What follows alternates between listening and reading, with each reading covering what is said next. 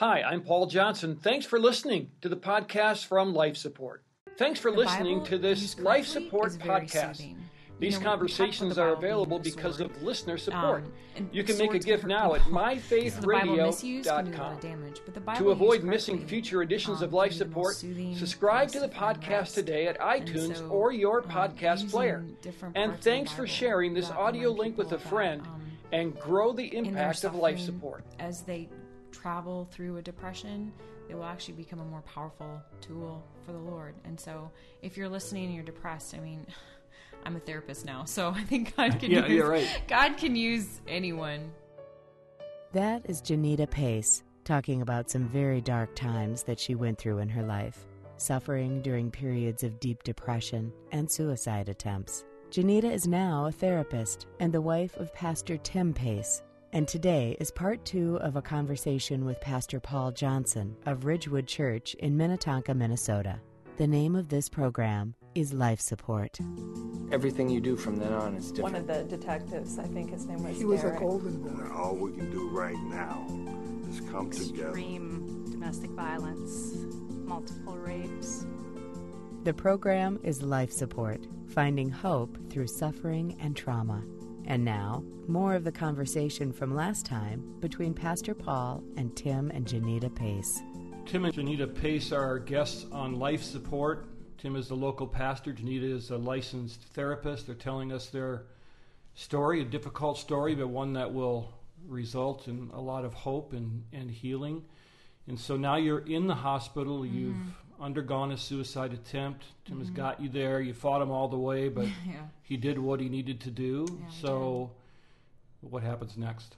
Well, for those that have been in the hospital, I'm sure they can relate to this, that you lose your freedom. You lose, you're isolated from your family because they want to see if your family is part of the system problem that you're facing. So you're very isolated.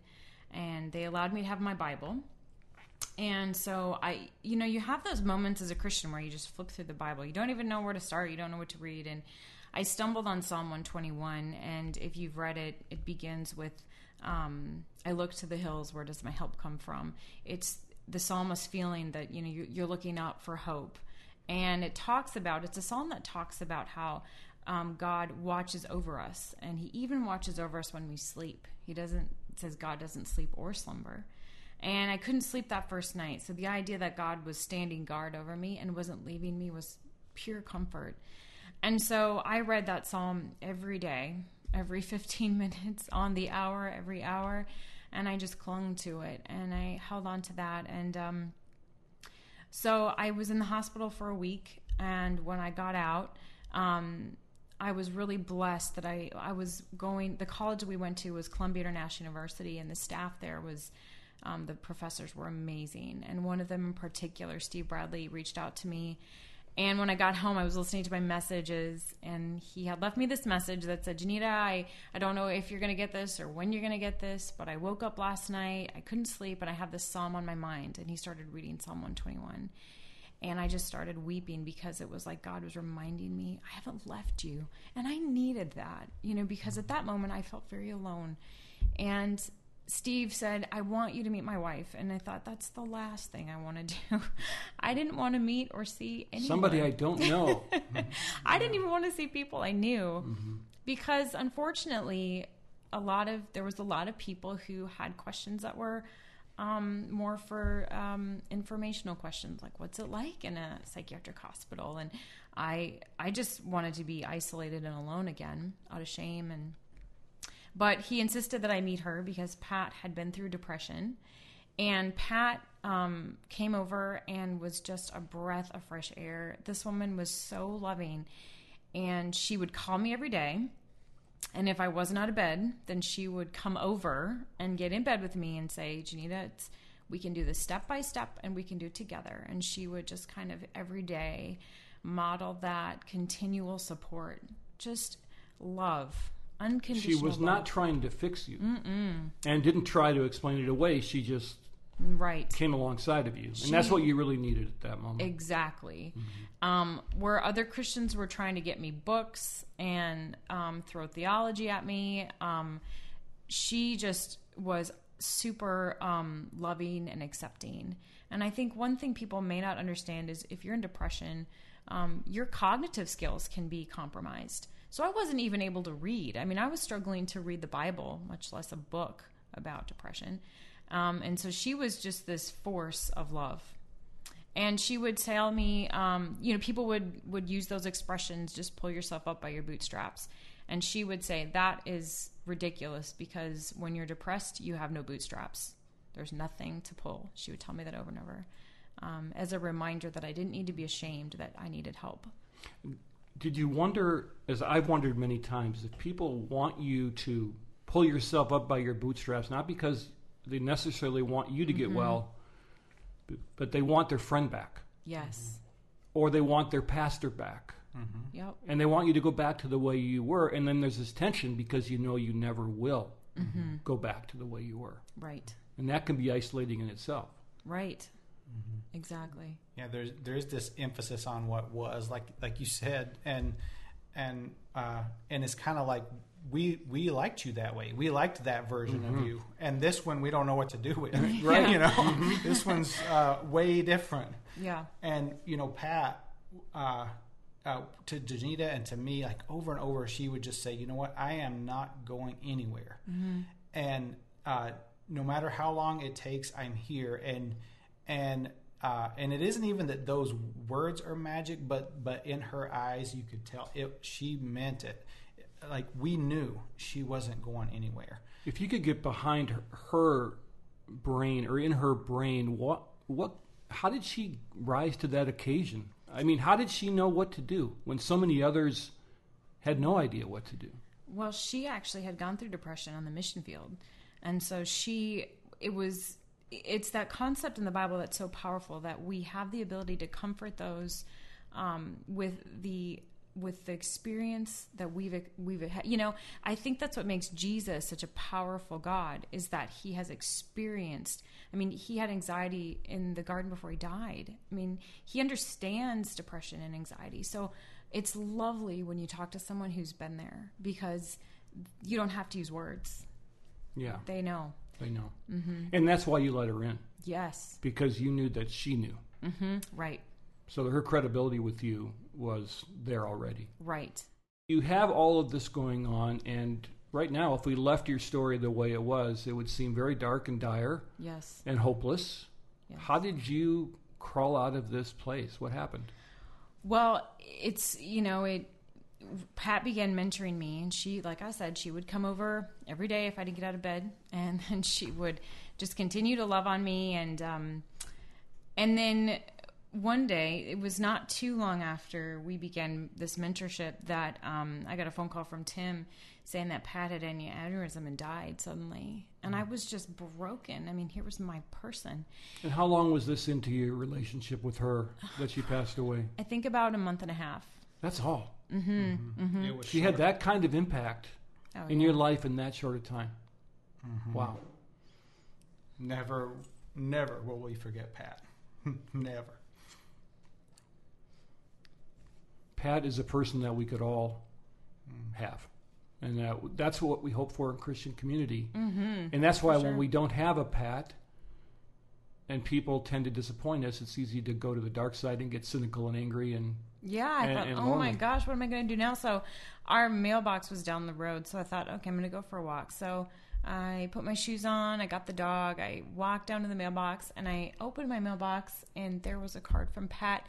She'd mailed it the day she died. And in it, she wrote, Janita, and she was so feisty. Janita Pace, she wrote my full name. Janita Pace, I don't want you to forget this, so I'm going to write it down. God is going to use this, and you're going to see. And oh my gosh, it was like a card from the other side. Wow. Mm-hmm. Wow. And that's obviously part of God just reaching into your life and saying, I'm still here. Right, right. So we decided to move to Minnesota where my family was. Well, that was kind of the catalyst, right? I mean, because our one support person that we really were clinging to Pat, who was clinging to Jesus for us, really was the way that worked. And when she was gone, we just it was we thought we have to have more help. We know that it is possible to have help from other people. Right. That is tremendously beneficial. And we started to visit some Christian counselors, and one of those counselors, I don't even remember her name, suggested that we moved back to where Janita's family lived, because they will recognize, they'll just treat her the way she always has been. And help her remember that. And it was one of those things that for me, like, I just felt like the Holy Spirit really spoke in the moment and was like, "That's it. That's the advice. That's what I want you to do." And it was less than a month later, we had moved to Minnesota. And so how did that go, moving back here with family? It was falling into the arms of people who, okay, so my family, no one in our immediate family had depression. So yes, you might have a loved one who's struggling. That doesn't mean you can't minister to them. My family went on a mission to interview counselors and to get information on what would help. And then what was so refreshing is that they knew me. For those that are depressed, when you're in a depression, that's not you. That's not who you are. It's an experience you're having. And so to be around people that knew me, like they knew Janita Pace, and they knew what they were seeing right now wasn't me, but also that they were comfortable sitting with the Janita Pace that was depressed. You need people who are not scared. They're patient and they're not intimidated to be with you when you're broken.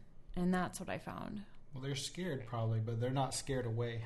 Yes, not scared away. And yeah, that's a very good way to phrase it. Scared but not scared away. Mm-hmm.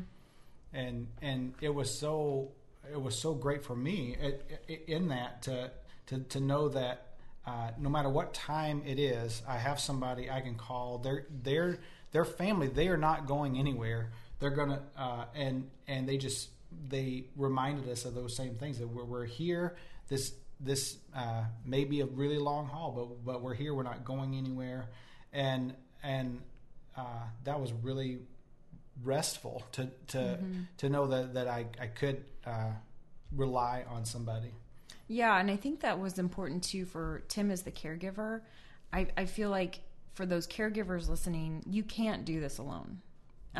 You think of when you go to lift a really heavy object, the more people that you have helping, the quicker and the more support you have, the easier it is. And so finding that we didn't need just a pat, we needed a network. People that could tag team and take a turn.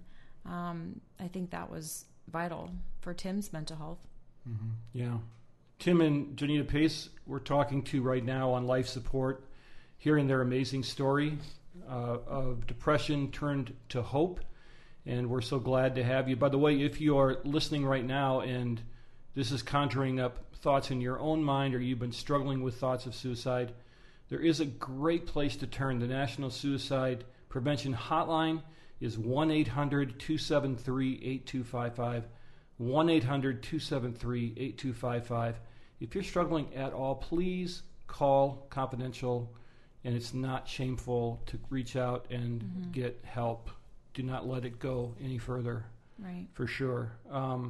So here you are with family who are not trying to fix you now. They're just with you, which is so hard to do when someone is struggling. Yes. You want to fix them, especially we as guys, right? We want to reach over and we want to make everything better. But the thing that for caregivers and friends is you can't. No, you can't. You can't fix the problem. What you can do, though, is you can provide stability and hope. And that's what you were getting from your family. Yes. And my mother actually helped locate an outpatient group that was wonderful.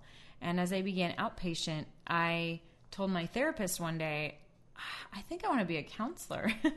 And he said, "Oh, that's ambitious of you." Right. I don't know if that's your line of work. I think he said it was manic. Yeah, he was like, "Oh, you're going through a manic phase," But he just didn't feel maybe that was my calling. But I really started thinking about the people that God uses in the Bible, and they are just the unlikely characters. You have Esther, who's an orphan, and you have David, who is the youngest not set up to be a king. And even you have Jesus, who is a carpenter. I think these characters model the fact that they come from the most unlikely places, and they carry with them life experience that empowers them. And so it just actually more solidified in me that, gosh, maybe this is what Pat was seeing that I was just catching on to. And so you didn't listen to the advice of that therapist. You barged ahead. Yes. And you went for it. I did. And I applied the counseling program I applied to. I was very honest. I explained my history and where I was now. And I thought, well, if I'm not meant to do this, then they'll close the door. And they didn't. They didn't have many spots open. So it was very competitive, and I was very grateful to get in. So now you've gone from being this very broken person, not knowing where to turn, and now people are coming to you for help. Yes. And when someone's sitting across from you that you're relating to their story, similar story maybe, or maybe trauma in a different way. Right. How do you as a therapist help them? Because they actually are coming to you to help get fixed. So how do you put these different tools that you've learned into play in that kind of a setting? Well, obviously there's all the therapeutic training, but on top of that, and in addition to that, is that Pat modeled tenacity to let the person know that you're not going anywhere. They don't have to worry about breaking you in their brokenness. And that unconditional listening, unconditional acceptance, and then the Bible used correctly is very soothing. You know, we talk about the Bible being a sword, and swords can hurt people. Yeah. So the Bible misused can do a lot of damage, but the Bible used correctly can be the most soothing place to find rest.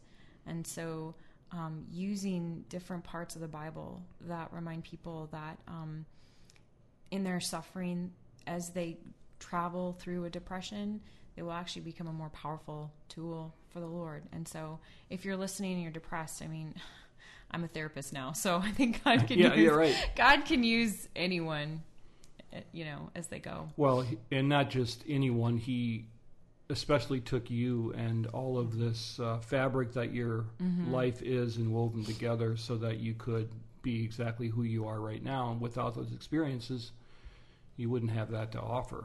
Yeah. And that's quite an amazing thing about God. Yeah. Is through all the darkness, he's weaving something together. More of the conversation with Pastor Tim Pace and his wife Janita coming up. The audio version of these programs can be found on the homepage of myfaithradio.com and accessed on the app through your Android or iOS device. Life Support is a co-production of Ridgewood Church in Minnetonka, Minnesota, and Five Stone Media. Here is Five Stone Media's Executive Director, Steve Johnson. Veronica, thank you. The mission of Five Stone Media is using story to bring hope and healing for those in need of change. We are videotaping these programs, and the video version of Life Support is found on the Facebook page of Five Stone Media and also on our website at fivestonemedia.com. And now let's get back to the conversation with Pastor Paul and his guest, talking about a friend of Janita's named Pat, who came alongside her for support during Janita's darkest time. But people like Pat are part of that process in bringing you to where you are right now, which is quite amazing, really, when you think about it. You know, when people are listening to this and thinking through their own lives, and they're thinking about people right now, I'm sure that are going through this, their own friends, or maybe they've been struggling with depression. The number one thing that comes to mind really is there's something wrong spiritually, immediately. Yeah. And sometimes there is. There's no doubt. There's a spiritual equation. There's spiritual warfare that's going on. I think as a pastor's wife, you were prime target for spiritual warfare, but not always. And so how would you refute that first lie that comes to mind that there's something wrong with me? I'm not good enough. I can't tell anyone. How would you tell them immediately, no, don't go there? What would you say? This is going to sound like a weird analogy, but I was watching National Geographic one night, and it was showing the predators, how the show was talking about how the predators, if they can get one of the prey alone and sidetracked, and they can pick off one that looks weak, then that's what they go for. And so I would want to tell the person that keep in the pack. Like we want you because we want to help protect you. We want to come around you and keep you safe. And I would tell them, and this is something that Tim and Pat would tell me, is that this isn't you. This is something you're experiencing. And so trust us as safe people, that we will love you, and we will carry that hope for you. Because I think part of it was I felt guilty that I didn't trust God. And so to have Pat and Tim say, we will trust God for you. Like, just let us love you and take care of you. That took some pressure off of me, because I think I felt like if I didn't get things spiritually organized in an equation that made sense to me, then I was a bad person. And if you're depressed, the equation may not look right for a while. And so fall into Jesus' arms, because he can take it. Yeah. And the other piece is it changed my view of God. I used to think of God as up higher than me, and I was praying to a God that was very removed. But it was a revelation when I realized that the Holy Spirit resides in us. So he experiences the pain with us. So we're not praying to a God who is watching without an experience. Yeah. And so God is not afraid to stay with you, but he's also experiencing the pain with you. I often think of Jesus as he was being crucified. We have this, famous views of him being up on this big mountain, far removed from the passing crowd, but more likely near the path, where people could spit on him and touch him. And he went through all the different kinds of abuse, sexual abuse, emotional abuse, verbal abuse, right? All of it. The Father grieved for his Son. There's all of these emotions that the Bible tells us now that Jesus is our high priest, and he has these things in common. He can understand these things. And Tim, as pastors, we have all of these people in our congregations that are in trauma. And I think he really landed on the number one issue, at least for me, when Taylor was killed, was just outright vulnerability. So raw. Yeah. How would you counsel other pastors to move into the life of someone in their congregation who was in trauma and came to them for help? First and foremost, the assurance that you're not going to stop loving them is just vital. That's something that I listen for when I'm going through almost anything, and I know the value of community. I know the value of going arm in arm with other people through something. That I listen for people who are, I'm not going anywhere. I love you no matter what. Like, this is going to be a together thing and not an alone thing. So you just tell them that straight out. Right. But don't say it if you don't mean it.